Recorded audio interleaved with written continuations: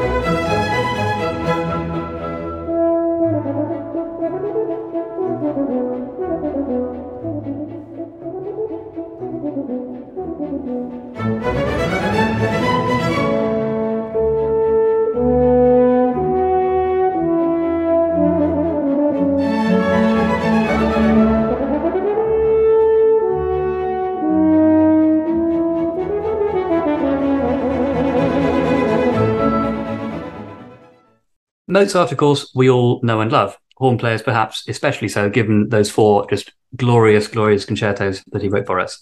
But in terms of what you've been up to recently, Sarah, there's Mozart as one side of the coin, and there's another rather different side, the Latin American dance known as the mambo, which you've been combining with Mozart on two recent albums, Mozart y Mambo and Cuban Dances. These are not the most obviously related things, I think it's fair to say, or at least they don't seem so. So what's the link between these two things? Well, firstly, it's every horn player's dream to record the Mozart horn concertos. At least it was mine. And I decided to do it a bit differently than everyone else and not put them all onto one album, but to combine them in this crazy fashion, like you just said, with some mambo. But with this second album, Cuban Dances, we've gone a bit further. And there's not only mambo on this one. We are exploring all sorts of different Cuban rhythms. And on the first album, we mixed a little bit. We put we did pure Mozart and pure mambo, and then we mixed them. And people had a lot of fun listening to it. There are of course some purists out there that think it's a terrible thing. You must never mix Mozart's music with anything. But we think Mozart would have liked it. He would have been a good Cuban. At least that's what we think. On this second album, Cuban Dances, we have decided to go a bit more in the classical way. Not only classical music by Mozart's standards, but also classical Cuban. And classical Cuban are all the dances. All these traditional dances like cha-cha-cha, mambo, bolero, son, danzón. All these dances that actually are getting quite lost in the popular days, salsa and reggaeton. And we aren't mixing those with Mozart this time.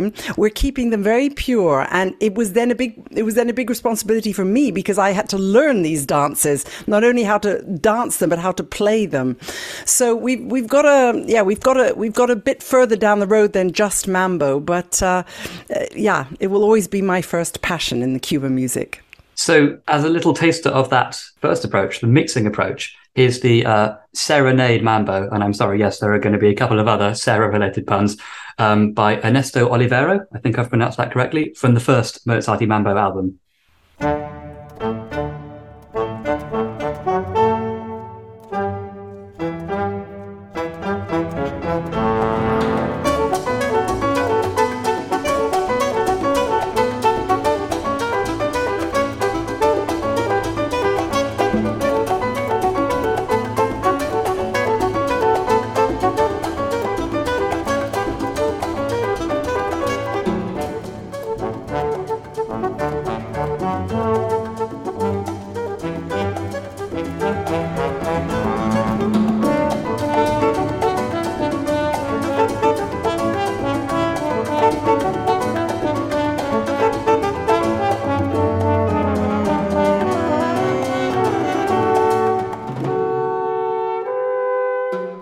We like that one. Bop, bop, bop, bop, bop, bop, bop, bop, bop.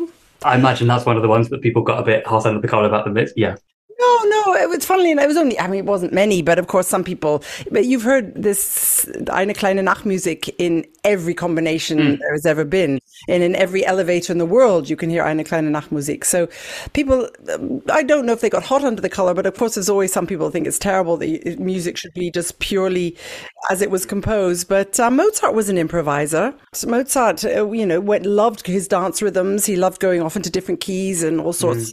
And for his music, he surprised us quite often. And I think this coming out as a mambo, it was very important to me not to do it cheesily and have it done very, very well. And Edgar Olivero is a Cuban who's now living in Spain, and he's just a genius. It's really genius what he does. And it was very important to me that when we played the pieces which he has arranged, that the Cubans didn't groan and say, oh, one of those foreign mixes again. But the Cubans actually were the ones that sat up and said, oh, that's really, really good. And then I knew we were onto a good thing. So it doesn't always land, these kind of mixing things, but they're always fascinating. And so here we've got, 18th century Austria and contemporary or contemporary-ish Cuba. Have there been any other examples of that kind of meeting of cultures that you've run across over the years that have sort of whetted your appetite for it? Well, there's been a lot of like, you remember the Hooked on Classic days of years and years and years ago when I think it was the RPO just put a beat under all the best classics you've ever heard and mixed them all up. And that was the first experience I'd had of hearing classical music with a beat. And it's just been, everyone has experimented with that. You listen, even house music and in the clubs. And I have a friend that mixes for some very, very big clubs. And when he whips up the audience into a frenzy with his music, and then he calms them down by putting on some Bach with a beat. It's fascinating how a bit of classical music can have that sort of effect on audiences. And whether you like it or not, I think it's a good thing to experiment. And I think some of it is very good and some of it is not so good. But it's always a good thing to experiment. And with Latin music, there have been you remember Roll Over Beethoven. Da, da, da, da, there was all sorts of things going on already. So what I'm doing is nothing new. But what I'm doing, I hope, is of a high quality. It's very important to me to keep it all in a very high quality, that to not have a lot of cheese in there, to make sure it's played well and in tune and with good, really good instrumentalists. And I found them in Cuba, and these arrangements are absolutely genius. I mean, I suppose there's a world of difference between that and just like sampling a recording of the first two bars of Beethoven's Fifth. Totally. There's a lot of thought went into it. And and on the second album, there's a little nod to Mozart from Edgar Olivero again, which we call the Pa Pa Pa, which is the famous duet between Papageno and Papagena, talking about their future together. And everybody knows this aria, but they've never heard it in this version where a horn and a baritone saxophone have the same conversation. And it's to make people smile, it's not... It doesn't have to be analyzed and put up on the shelf with all Mozart's recordings. It's to make people smile and just have something different. And I think we humans, we like what we know. And it's the same in music. We like what we know. And if we hear it done in a charming fashion, which I've really tried to do with our arrangements, I mean, I have wonderful people that do them, but of course I get a say in what I like and what I don't like and what's too cheesy and what's too difficult, because we have had some arrangements that have been too difficult for my ear to understand. The Cubans thought they were great, but then for me, an Afro-Cuban rhythm can get quite tiring after a while. So, it's been a real adventure, and the big secret is, which of course you're not going to tell anyone, are you? Is that there's a third album, which has already been recorded and will be released, I think, sometime next year. And on that album, we go back to the mixing of Mozart, and a very, very, very exciting way. And here is then a little bit of Edgar Olivero's nod to Mozart's Magic Flute with Pa Pa Pa.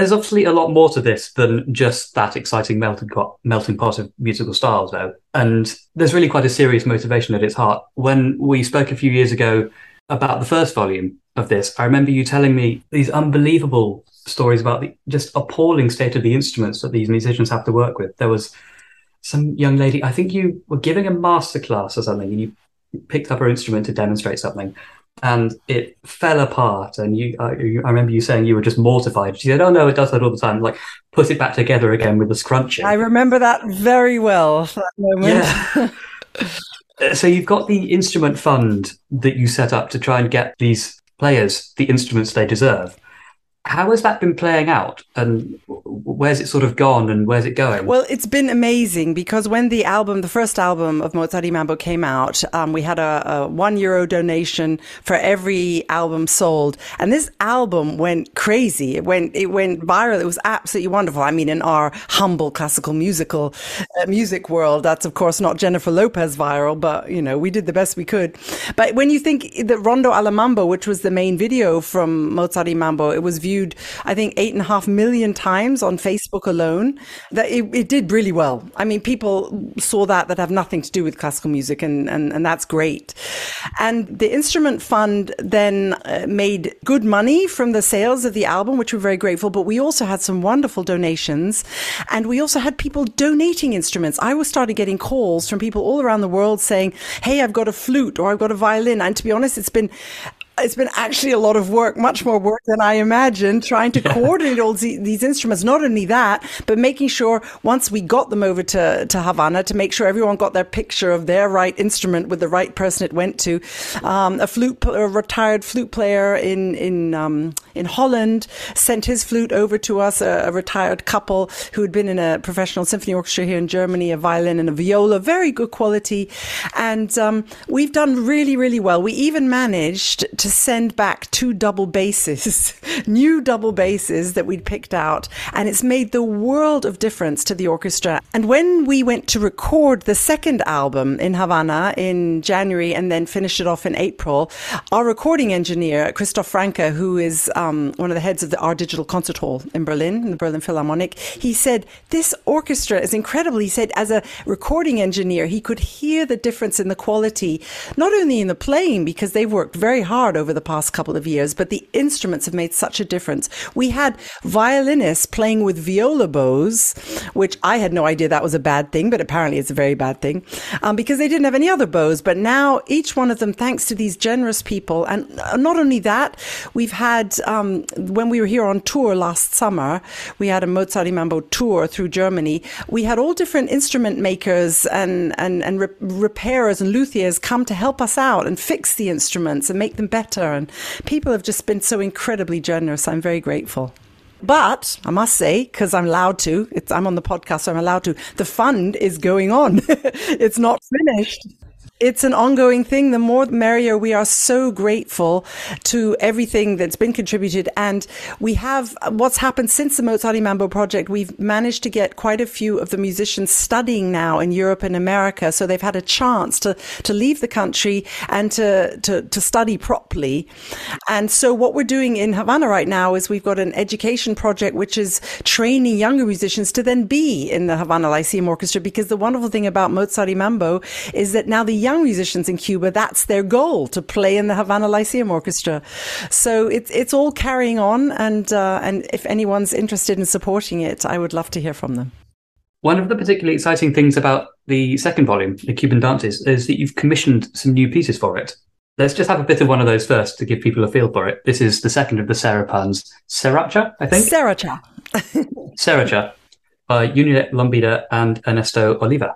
We were worried about people not pronouncing, because it didn't have an H in it, because in Latin America, Sarah doesn't have an H. So it was sriracha. That's what it looked like. So we thought we better put the H in to make it clear it was another pun, because it's a cha for Sarah. And it's great. It's so great.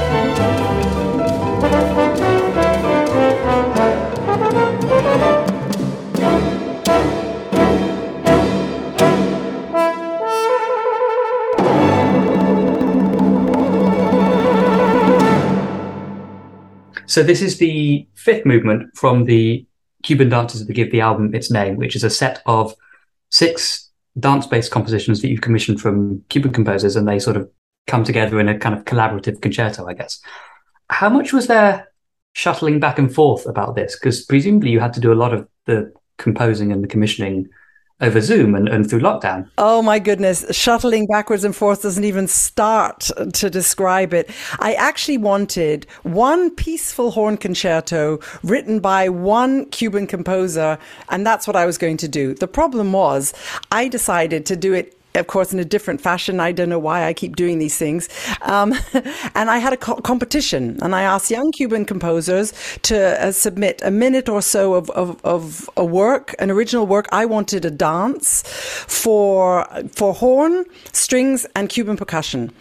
We had, I think, I don't know how many entries we had, but there were so many good ones that I now have 6 movements by 6 composers, and we made a concerto out of that. So each dance is completely unique, but they are traditional rhythms. So it's new music. It's not just an arrangement of a song that we all know. They're original pieces, original melodies, but with original Cuban rhythms. So is this doing the same sort of thing as Piazzolla and his sort of new tangos? A very similar thing. Not only is it the first time that any of this has been composed for a French horn. French horn is not your normal day-to-day salsa instrument. There are French horn players in Cuba, but that's not an instrument that's been promoted a lot. But this is the first time we've had a Cuban horn concerto, but also that these rhythms have to be played on a French horn. But it's also, if you turn it around, it's also been an education project, because we are using rhythms that haven't been written down properly before, at least not for such classical players. So I remember Pepe Mendes, our conductor, saying to the composers, you better write what she sees, she plays. If I see a dot dash or an accent with a slur, I will do that. That's just how I've been trained. And if they don't know exactly how to write it, it will just sound wrong. I'll get it because I spent a lot of time in Cuba. But once we publish a music, and I'm hoping this will be a piece for future generations of horn players, they will, they'll have a recording for, to know how to play it. But you still have to write it down in a way, not only for the horn players, but for the percussion. For Cuban percussionists, all you have to do is write mambo, and they know exactly what to do. You don't even have to write the instruments, or write bolero, or danzón. But now each composer has had to really sit down and think, how do I write this? So it's been a huge process, and also lots of backwards and forwards. To answer your question, I was in Cuba during the lockdown, I think four times. We had a lot of, you can't just zoom in with someone there. There's not enough bandwidth for it. We had a lot of WhatsApp messages backwards and forwards. I would play something. I would say, no. They've all actually said I should get co-composer credits, because I took a lot of it apart, but they brought the tunes, they brought the rhythms, they brought this genius, and I just had to turn it into something I could play. It was sometimes a little ambitious. Presumably you have this problem where you will be saying, can't you just write it down? And they'll be saying, can't you just feel it? Exactly.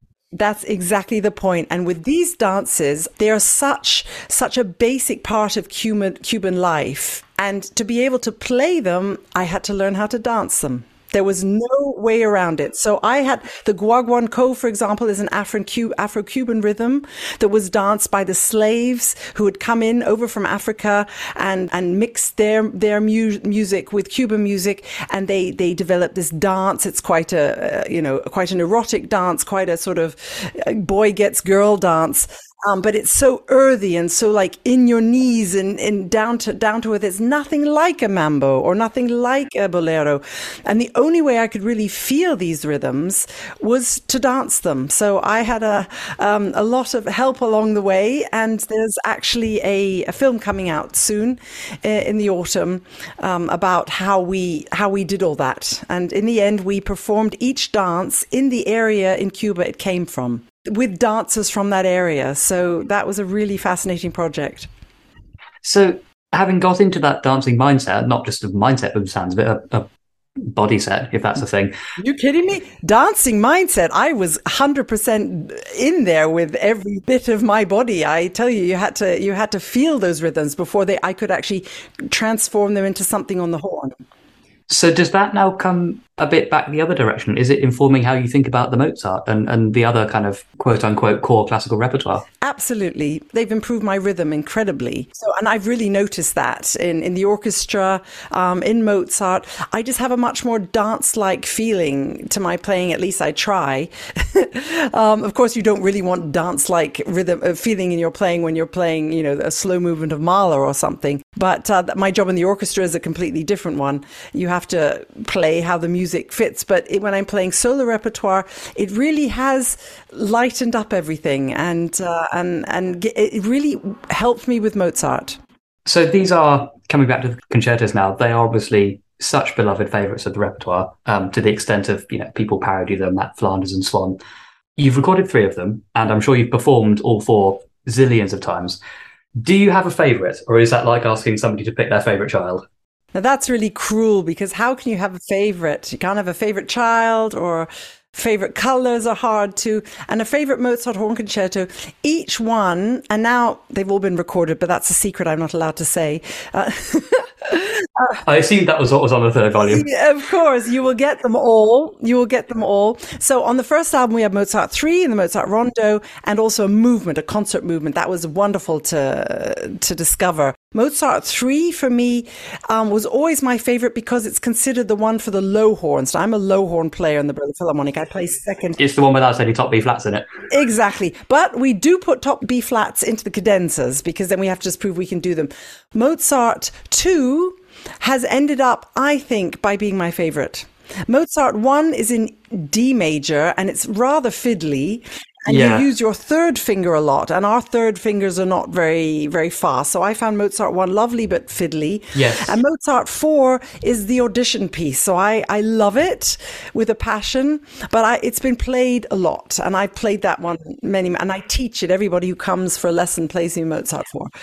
So I think I would have to say, of all of them, I've enjoyed Mozart 2 the most, but Mozart 3 will always stay close to my heart because, one, it doesn't have so many high notes, and it's the first one that I actually dared to record, because it's a big deal. If you've been playing as a tutti member of a horn section for as long as I have, to then come and stand in the front of the orchestra and record a solo album, it wasn't my intention at all. I just knew that I had to do something as a soloist to make the name for this album, because otherwise people weren't really going to be interested in a classical orchestra in Cuba playing some sort of Mozart. No, they needed a name that they recognized. Oh, let's see. Oh, she's daring to play the Mozart horn concertos.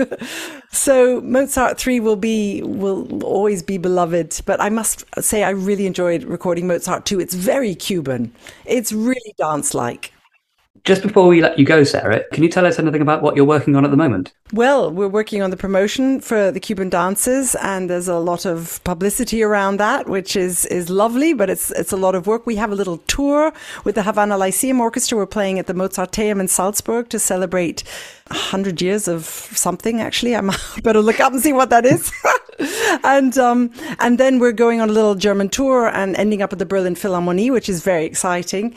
So it's business as usual back at the Berlin Phil, and a lot of talk about Cuba. But I love these musicians, and the music was such a passion. It's always a pleasure to talk about them. Life has been very hard in Cuba recently, and during the lockdown, and the embargo is still there, and there isn't enough to eat, and everything's too expensive, and to see the passion with which my musicians there have really gone into this second part of the project, and also the third part of the project, because, as I said, big secret, there is a part 3 coming out later, but it has given us all hope during these difficult times, and it's been very touching to go through this with them. So I'm so grateful to them. And people say, oh, isn't it great what Sarah's doing for these Cuban musicians? But to be honest, it's amazing what they're doing for me, because when I play with them, them, I remember why I'm a musician, because they love it with all their heart. And there I can just be completely uninhibited and just play as well as I can and not have to worry about anything. And it's really so fantastic making music with them. I hope that comes out in the album. So thank you for having me. No, thank you. Thank you very much. They're just two albums full of joy, aren't they? And like you say, that's kind of what we all need a bit at the moment. Cuban Dancers is out on September the 2nd. And to play us out, here's the third movement of Mozart's second horn concerto with Sarah Willis, of course, and the Havana Lyceum Orchestra under Jose Antonio Mendez Padron.